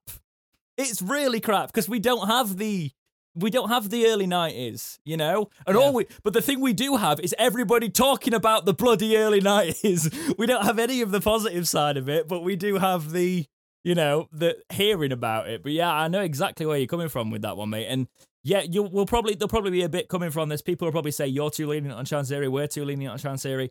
I was ready to be like, pack your bags, mate, after relegation. Yeah. 100%. I mean, like the last game me and my granddad went to together was Wembley, Yeah. And I remember him just turning around to me at Wembley and just going, "This guy's not going to be here for the next 5-10 years. He's just going to get us to the Premier League and then fob us off that next, idiot." Which would have been fine. Yeah. Just saying, because we'd have been a parachute club. But yeah. Businessman, isn't he? Businessman. Is he trying to turn a profit? But what do you think the statement was sincere? Do you think it was a PR job, or do you think it was him? Oh, I 100% think that it was a PR job. All right, okay, fair. I disagree with you on this for the simple reason I think the wording's a bit off compared to what he'd normally say. He's unless he's got an interpreter in there with him, we don't know. I'd quite like him to come out and sort of just give the fans some sort of glimmer of hope and next 5-year plan type thing. Do you think there could be a side of him that it is his words, but PR's gone over it because the one constant criticism that we've got is his bad English? Do you think that's and on relegation, it's got to be exactly as he intends it? I don't know if that could be a side of it. I'm not trying to. Yet again, I'm not. As I said, until I read that statement, you've probably seen all my tweets and stuff like that. I was like, I'm done. I'm ready for somebody else to pick up the club, but he's got to fix it before he goes. And I said this last week as well. But it's when he brought that statement out, I'm like, if you can show me intent to fix it, then I'm willing to give you another chance. And I'm sure not a lot of the fan base, not loads of them, I know, but I think a good half of the fan base would be willing to give that. Would you be willing to give him that chance, Bob? I mean, I'd be willing to give him the chance, but I think, as you've said, you know, he needs to come out and not see it as much as the business, because that's what he's used to, and see it as a football club. You know, I mean, we've been here for 150 odd years. You know what I mean? Yeah, definitely. Yeah. Past 5 years, it's sort of such a small time frame on the Championship club, but he's pretty much disregarded all heritage. I mean, the celebration for the 150th was Oh, I'm sorry. You're not saying that cake was not magnificent. Did you not just think that was an actual work of art that he brought there? Well, this is the problem. He put a time scale on it. He don't put that time scale on, he doesn't get all this rubbish he's getting now. Put a time scale on it. You put a time scale on it, you expect it to be then. No, definitely. And it's difficult. We talked about Chansiri a lot this week, but this side of it, we never really hear from the community about Chansiri. No. So it's nice that you brought that on, Bob, because we usually get people going, just if it is a Chansiri comment, it's just like, Tuna Man needs to go now. And we're like, right, that's constructive. Can you help us? Can you expand so we can discuss it? But yeah. Thanks for joining us today, Bob. That's been Bob. A good chat, mate. Cheers. Have a good one, guys. Thank you, mate. So next up, we have got Dave joining us live. Hello, Dave, mate. Evening, how are you doing? All right, mate. Not too bad, mate. Super. Good stuff. Well, I think a lot's been said already, hasn't it, really? But this is where you've got to get creative now. Exactly. I think just on reflection, I mean, just, you know, not to go into too much depth. I've been a Wednesday fan for nearly 30 years and I've seen it all. You know, I'm lucky. I know we've already reflected on that on the Premier League. I was, you know, Carboni, Di Canio, Waddle, Hurst, Pressman. Yep. You were what we were just talking about. You were the So they were all my heroes. But, you know, I mean, the past 20 years have just been up and down, haven't they? I just think this season it's just been, you know, I think I'm honest, and I wasn't expecting much. I think the points deduction obviously was going to be impactful. I thought on paper we had a fairly decent team to perhaps get out of it.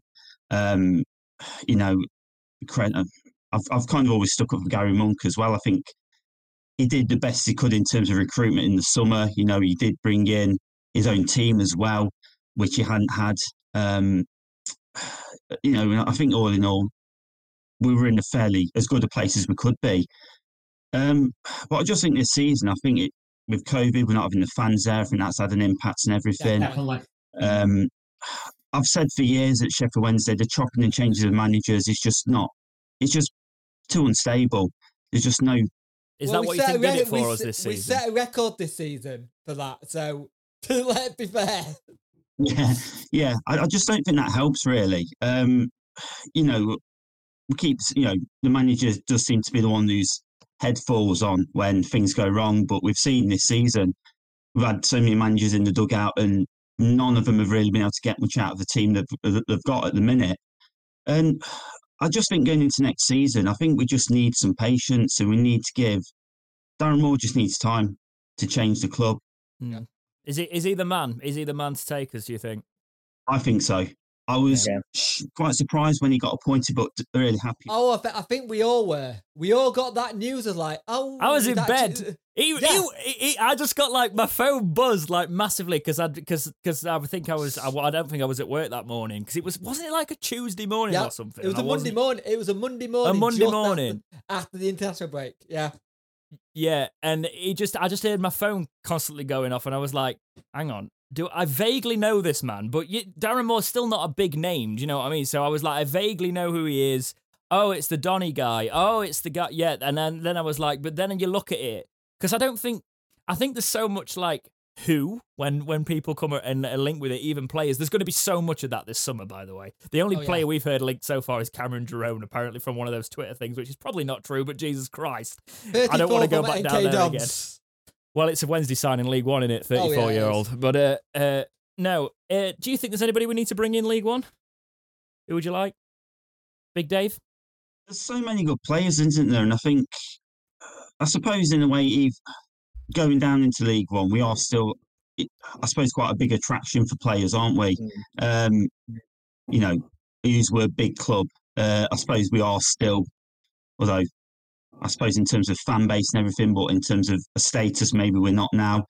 I don't know, really. There's some good players. I mean, one in particular, I think would be, I don't know how good he'd be, quite an interesting one. Kane Hemmings, who's at Burton Albion at the moment. He's had a decent season. What position? I don't know anything about him, so I'm not going to pretend I do. All right, fair. I think he scored 16 goals this season. Good decent player. I know him anyway because I'm not from Sheffield. I'm actually do live in the Midlands, and Burton Albion not far from me, so I do follow them as well. He could be a decent player. Might be worth a punt, maybe. I wouldn't have thought it costs a lot. But yeah, I think there does need to be obviously a big reshape, and I think there does need to be a lot of new players coming in. And I'm quite excited to see some of the fringe players as well. Like I think Deli Bashiro in particular. Yeah, I think he could be a decent player. I know he's had some stick. We got that Everton winger and we didn't see all season because he was injured. He was meant to be 13 quality. Is that Addy Owen? Or is that, that's why I said Everton winger, mate. Yeah, yeah, fair enough. Also, when I was referring to Big Dave, by the way, Dave, I wasn't referring to you as Big Dave. Just thought, should we bring Nuhiu back there? When that's what I said that. But yeah, it's. Would you have Nuhiu back? Good question. Do you know what? I've always been, and it's something that I do kind of think sometimes. I mean, I don't have many Wednesday friends, so a lot of my interaction is on social media, and I do feel sometimes we're a bit stuck in the old days and reminiscing, and it's like, would you have this player back and so on.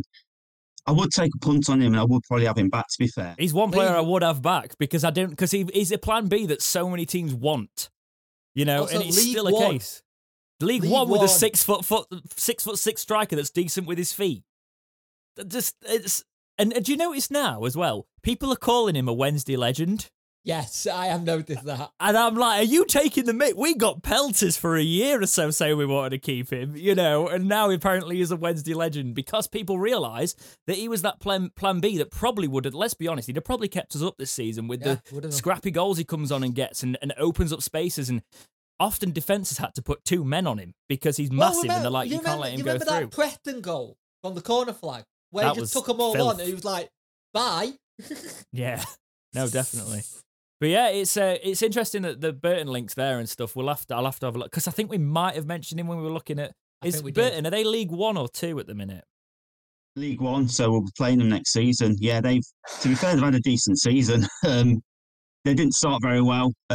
Really did struggle, but they bought Jimmy Floyd Hasselbank back in as manager a few months ago, and he saved them. He did a decent job. Brought in a few good players, a few loan signings. One player an ex-Wednesday player actually, remember Sean Clare? I think was on loan. I don't know how well he's done, to be fair. I think he's just played because they didn't have many other players. He was one of the young ones that left us as soon as he got interest as well. Yeah, he was meant to go down south and he ended up going to Hearts up north in Scotland. The one who was desperate to move down south and went as far north as you could probably go. But yeah, no, I'll tell you what we will do, Dave. We know there hasn't been much topics for you left there with that one, but there's a couple after you, so good luck to them. But like, what we will do is because when we play Burton, just make sure you're around in the chat, and we'll probably be leaning on people for some information, so that'll definitely be ideal. Coming up to Burton, or just you know how to contact us now. Just give us some tips on Burton or something to talk about before we actually play them. Then if you're in the know with them as well, mate, that'd be decent. Hey up, you'd had your pick correspondence in your live stream. You've now got your Burton representative. Exactly. You see, we're building a community of informants here now. We're going for it. Thanks, Dave. Thanks for joining us, Cheers, mate. Have a mate. good one. Oh, no problem. Have a good evening. Take care. So now we're going to bring in Caboodle Fish, and we're going to call him Caboodle Fish because I've got Caboodle Fish on the screen. How are you doing, Caboodle Fish? I'm all right, mate. It's Andy as well. But yeah, Andy, nice one. Not bad.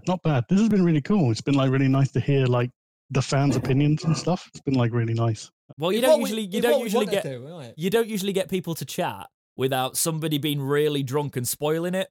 So unless Tom's going to come in absolutely leathered after you, we've done all right so far. I've choked a few times during this though. Some of the things people have said, just like, oh no. Were you going to say that, or do you disagree? Probably, I'm going to defend Chansiri a bit, but not too much. Sort of indirectly. You can say whatever you want, mate. He's made mistakes for sure, no question on that. But I think an awful lot of people are missing the elephant in the room, which is Gary Monk. Gary Monk is the guy that wrecked the club for me. I can't think of a manager. So I'm with what was it? It was Dave on last, wasn't it? Dave. Yeah. I was at Highbury when we came down. So another 3-3 as well. Yeah, Bergkamp missing sitters. It's great. But yeah, so I've been following us a long time, and I can't think of a worse manager than Gary Monk. I can't think of anyone who's ruined it. Interesting, because your era, I've heard the same thing. Not even Paul Jewell. A little amount. Oh wow. Do you know that the fan back through it? Go on, Karen. No, go on, mate. Go on. It's not about us. The other managers, and they all have kind of failings here and there. So even like another one I didn't think was. They're all kind of like they've got the things that are wrong, but they don't fail at everything. Yeah. And Gary Monk to me has absolutely stuffed everything up, and not just for him. We're going to be dealing with Gary Monk fallout for years now.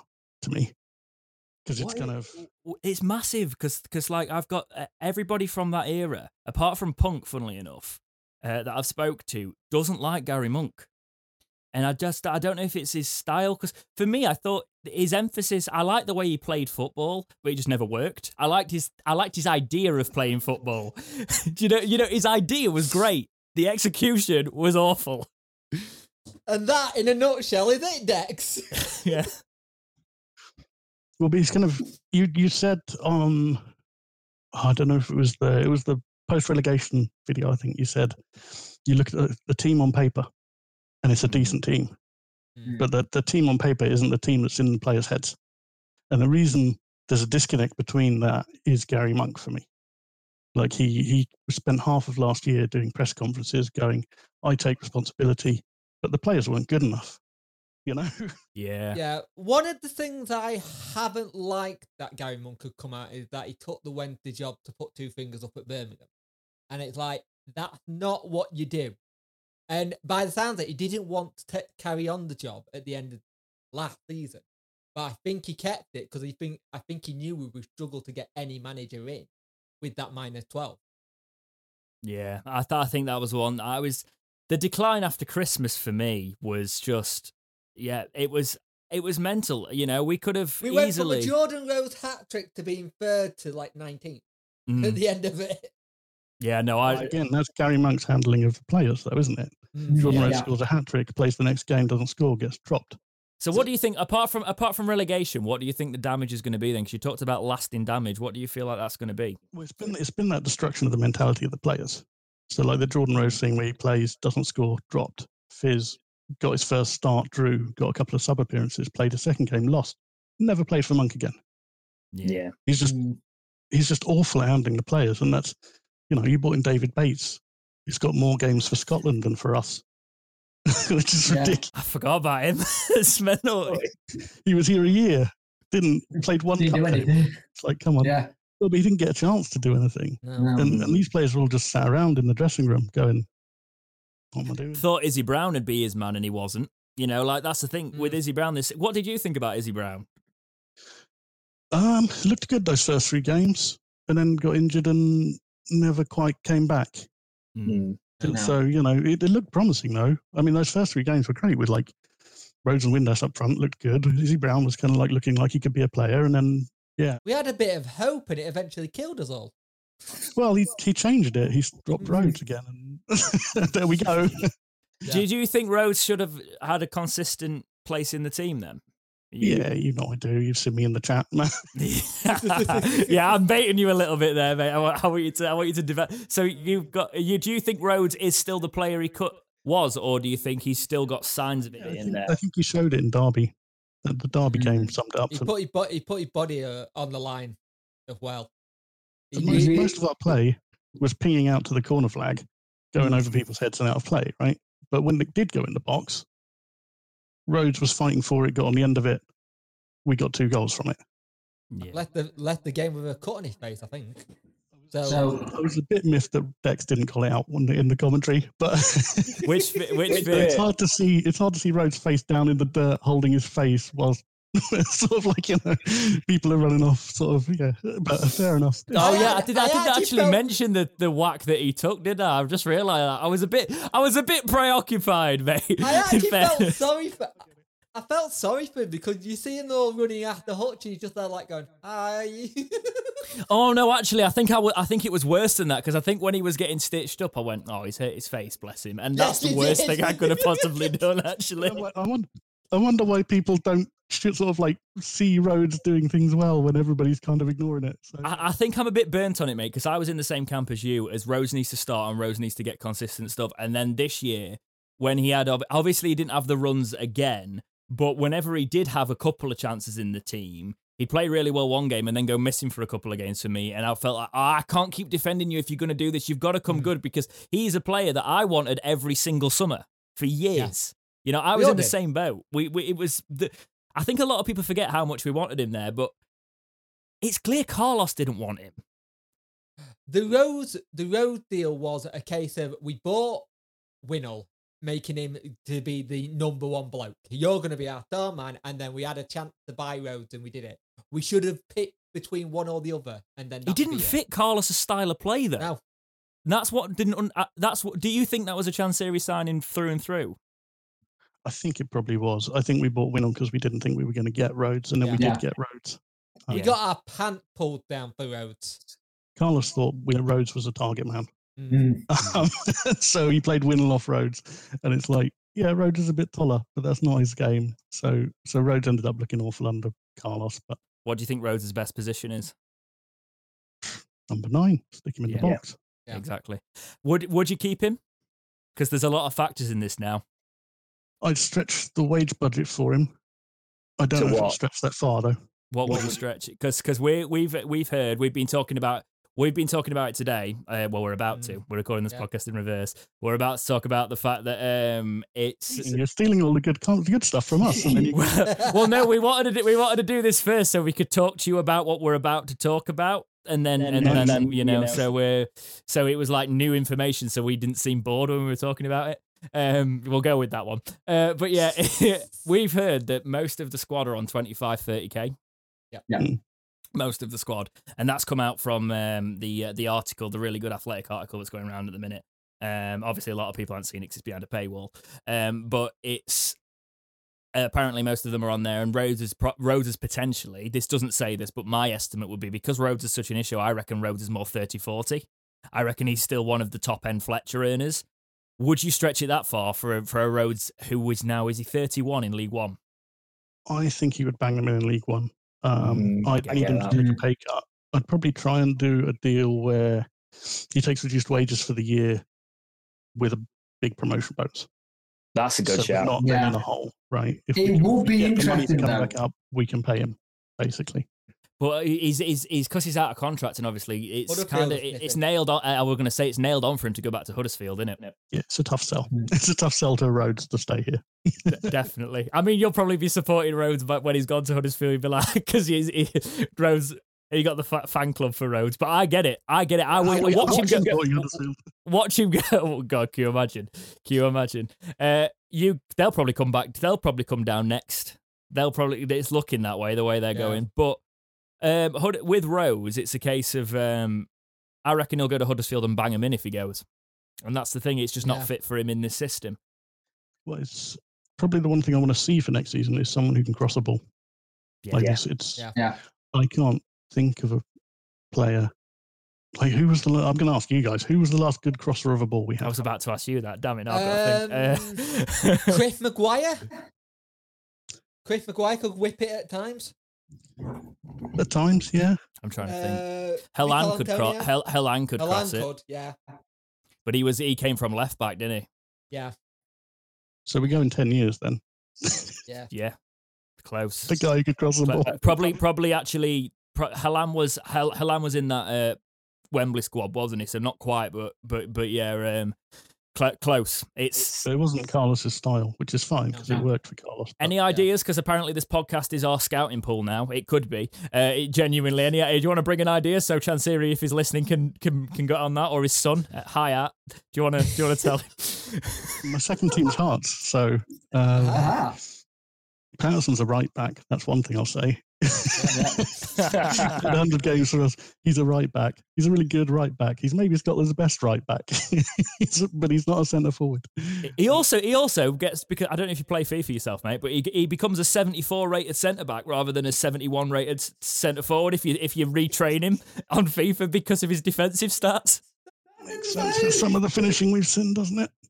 First touch as well. He's got a first touch of a centre back. Yeah. Oh dear. Gary Mackay-Steven be a decent shout for me. He's got skills, that lad. Yeah.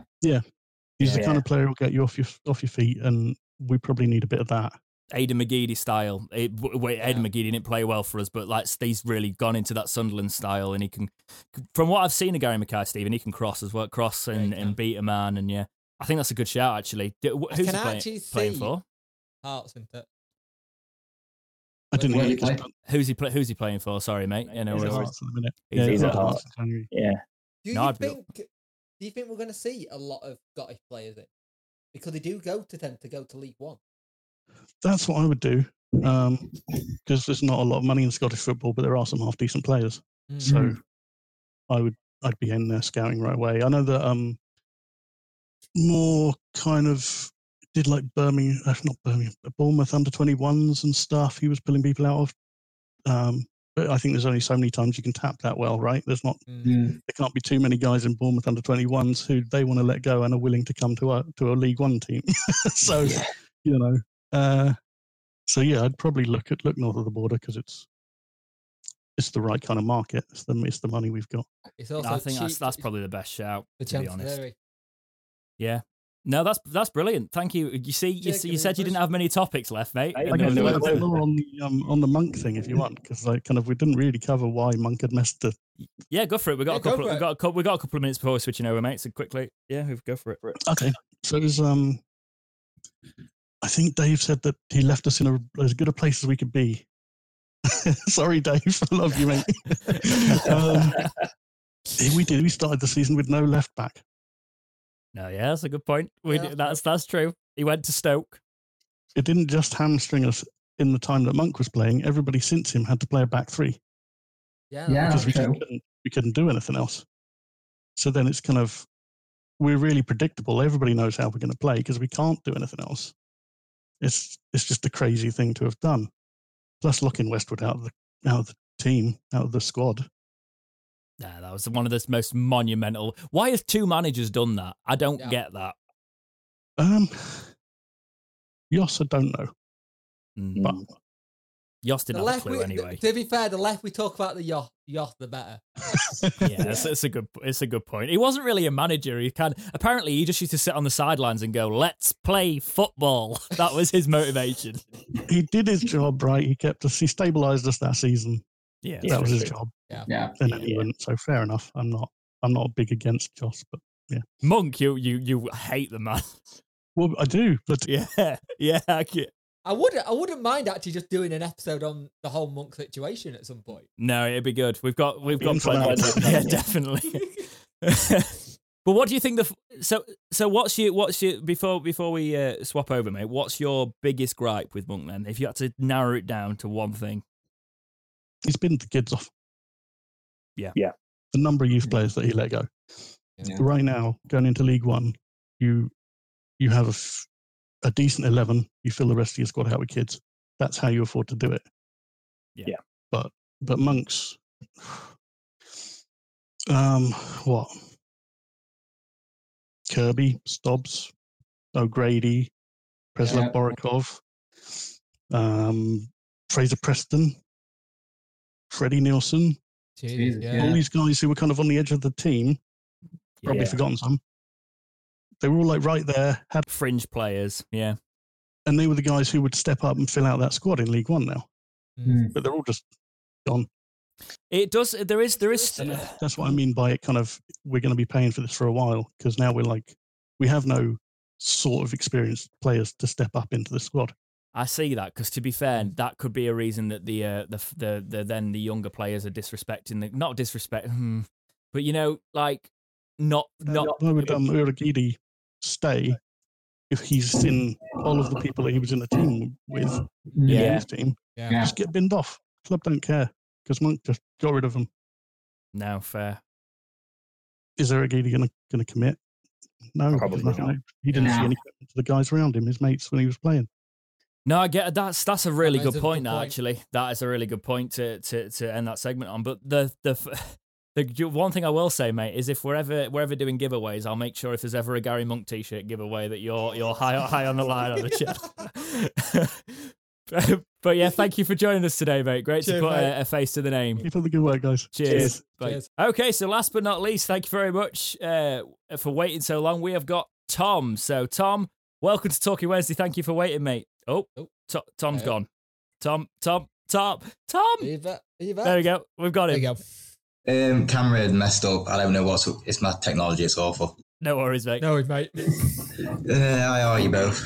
All right, mate. It's been. Do you know what? This is what I say. It won't be recorded or something now, but it's been a fun thing to do. This just chat to everybody, be able to hear some voices, put names to faces and voices and all that. Yeah, it's fun hearing everyone's opinions. It's just when you're at the end, you've literally got nothing left. Good luck. Yeah. Well, funny enough, when you was on about the Joss here and how less said about it, the better. That's actually when I first properly got invested with Wednesday. Oh, right. You picked a time. What attracted you at that time?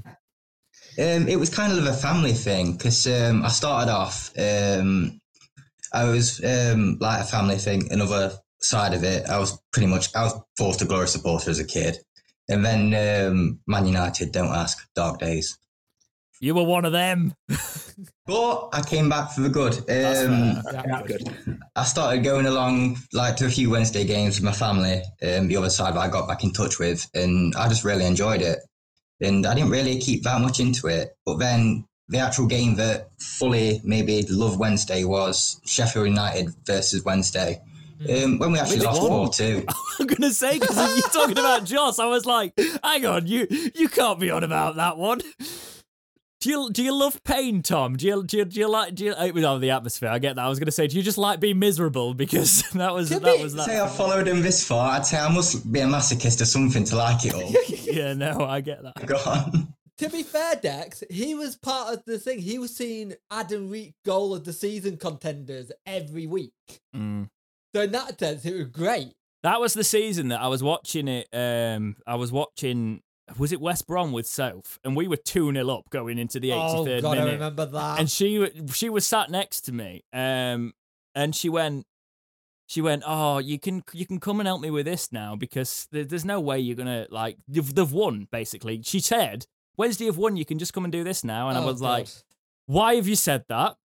And then, well, you know what happened next in that match. One goal goes in, and then the equaliser goes in from Pelopessi. This is when he didn't know how to tactical foul. He's very good at this now. He needed to just wipe a man straight out, and that was sort of like the signs of Joss couldn't manage his way out of a paper bag in terms of game management for me. So what was it like, Joss being your first manager then? It was weird. I don't know. I couldn't, now what I'm seeing now, I can definitely see how bad Joss really was. Obviously, because I wasn't that into football beforehand and it was only Glory supporting type of deal. Were you into a Wednesday at all as a kid? Or was it just...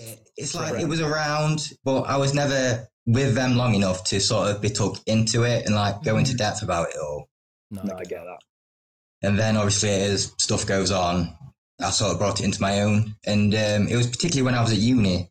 I was watching the games while I was away and keeping in touch with everyone that way. And secondhand, like through that subconsciously, I was more engrossed into the football and it proper hooked me, sort of thing. That's the thing with I think a lot of people, when we were talking about the detachment from clubs and things like that, people don't realise that.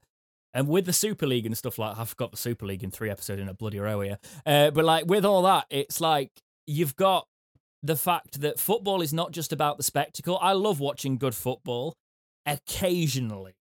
A lot of football comes from having a stake in it and also having the social side of it. And I think that's the thing, obviously, we've tried to do much with this podcast is it's about seeing it all being part of the same cause and then talking about it and disagreeing on it, but also like ranting about it pretty much. And that's what the side of it is.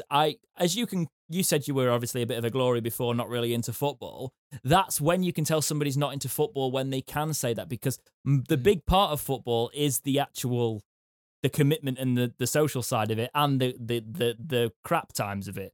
But and when you look at this season, we haven't been able to do the social thing for 2 seasons now. I don't know, I've done it more than ever.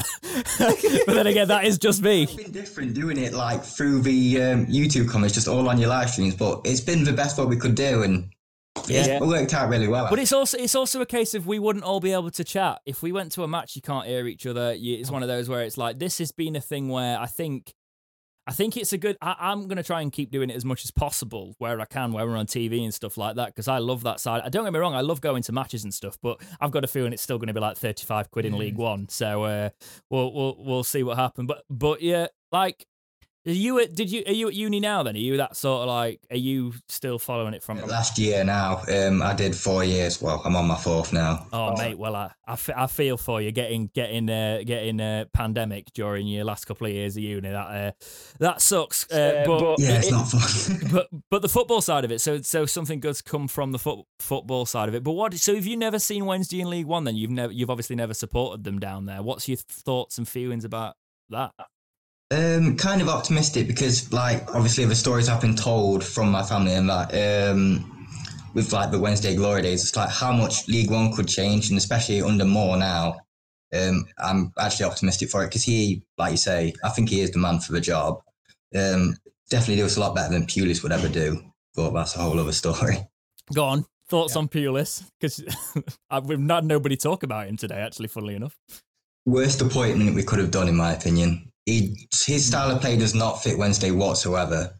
Just to us, when he first got appointed in, my granddad turned to me, he's like, "Oh yeah, you'll get a lot of games under him. He plays heavily defensively. It'll be boring, but you'll win." We don't have those players though, do we? No.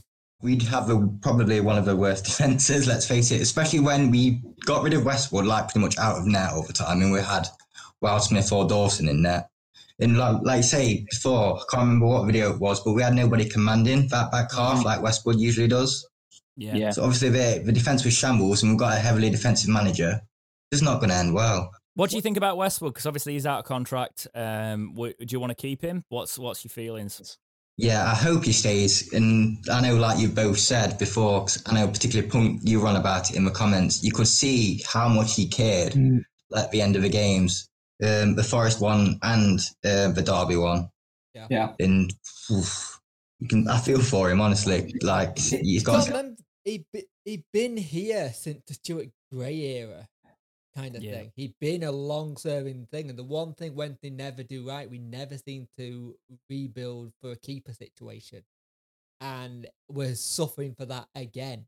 If we can get him to come on for reduced terms, if it helps him with his family, great. But there are also going to be a lot of teams that are going to want to buy him. Not buy him, but you know what I mean, sign him for Championship. Yeah, but if you can guarantee him he's the number one here, I assume he stays, in my opinion, at his age. Because he's past his prime as a keeper, but he's still quality. And I do think the crying might be the sign of the fact that they know the club can't afford him, so he's probably going to go. But I don't know, we did talk about this last week, but finances are going to be difficult. But yeah, in terms of players' retention, let's move on from player retention. Let's talk about players you want to bring in. I don't know how into football in general you are, Tom, but is there anybody that's caught your eye that you'd like to see for Wednesday in League One as we rebuild? I know you mentioned it before, but I'd got to say, because it's the only first one that always springs to my mind, is just bring New You back. New You back. Yeah. Yeah.